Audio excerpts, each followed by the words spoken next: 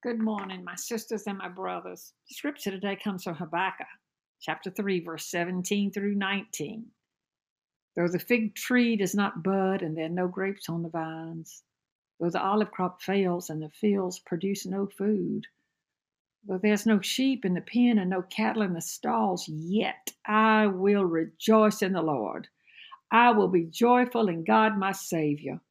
The sovereign Lord is my strength. He makes my feet like the feet of a deer. He enables me to go on the mountain heights. What a beautiful word of God. This is a great and it's a wonderful mystery of His word. It's the key to the doorway of your joy and peace. No matter what happens in your life, be thankful to God. In all situations, you continue to praise His name. Well, how can I praise and be grateful when I'm suffering? The answer is going to be in your faith, in your trust. Do you really trust God in good times and bad? Do you truly have faith to stand on His word? You got to believe what He said. And He said that He loves you and He will never leave you. He promised to turn all things, that's your things, all things good to you who love Him and live to serve Him.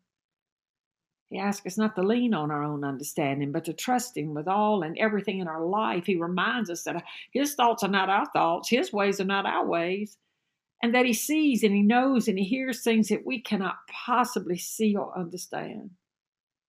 In any circumstance of your life, no matter what's going on around you, you praise His holy name. Speak the name of Jesus out loud and say, Lord, even though you slay me, I will forever trust you. Some put their faith in chariots and horses, but I will put my faith in you, O sovereign Lord. As for me and my house, we will serve the Lord. Memorize His word. Write it on your hearts and in your mind. Teach it to your children.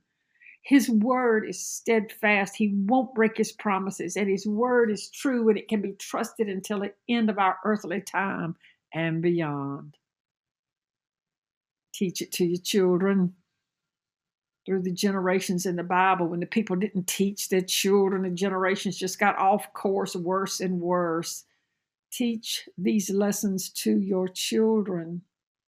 Save them so much pain in their life when they know Jesus.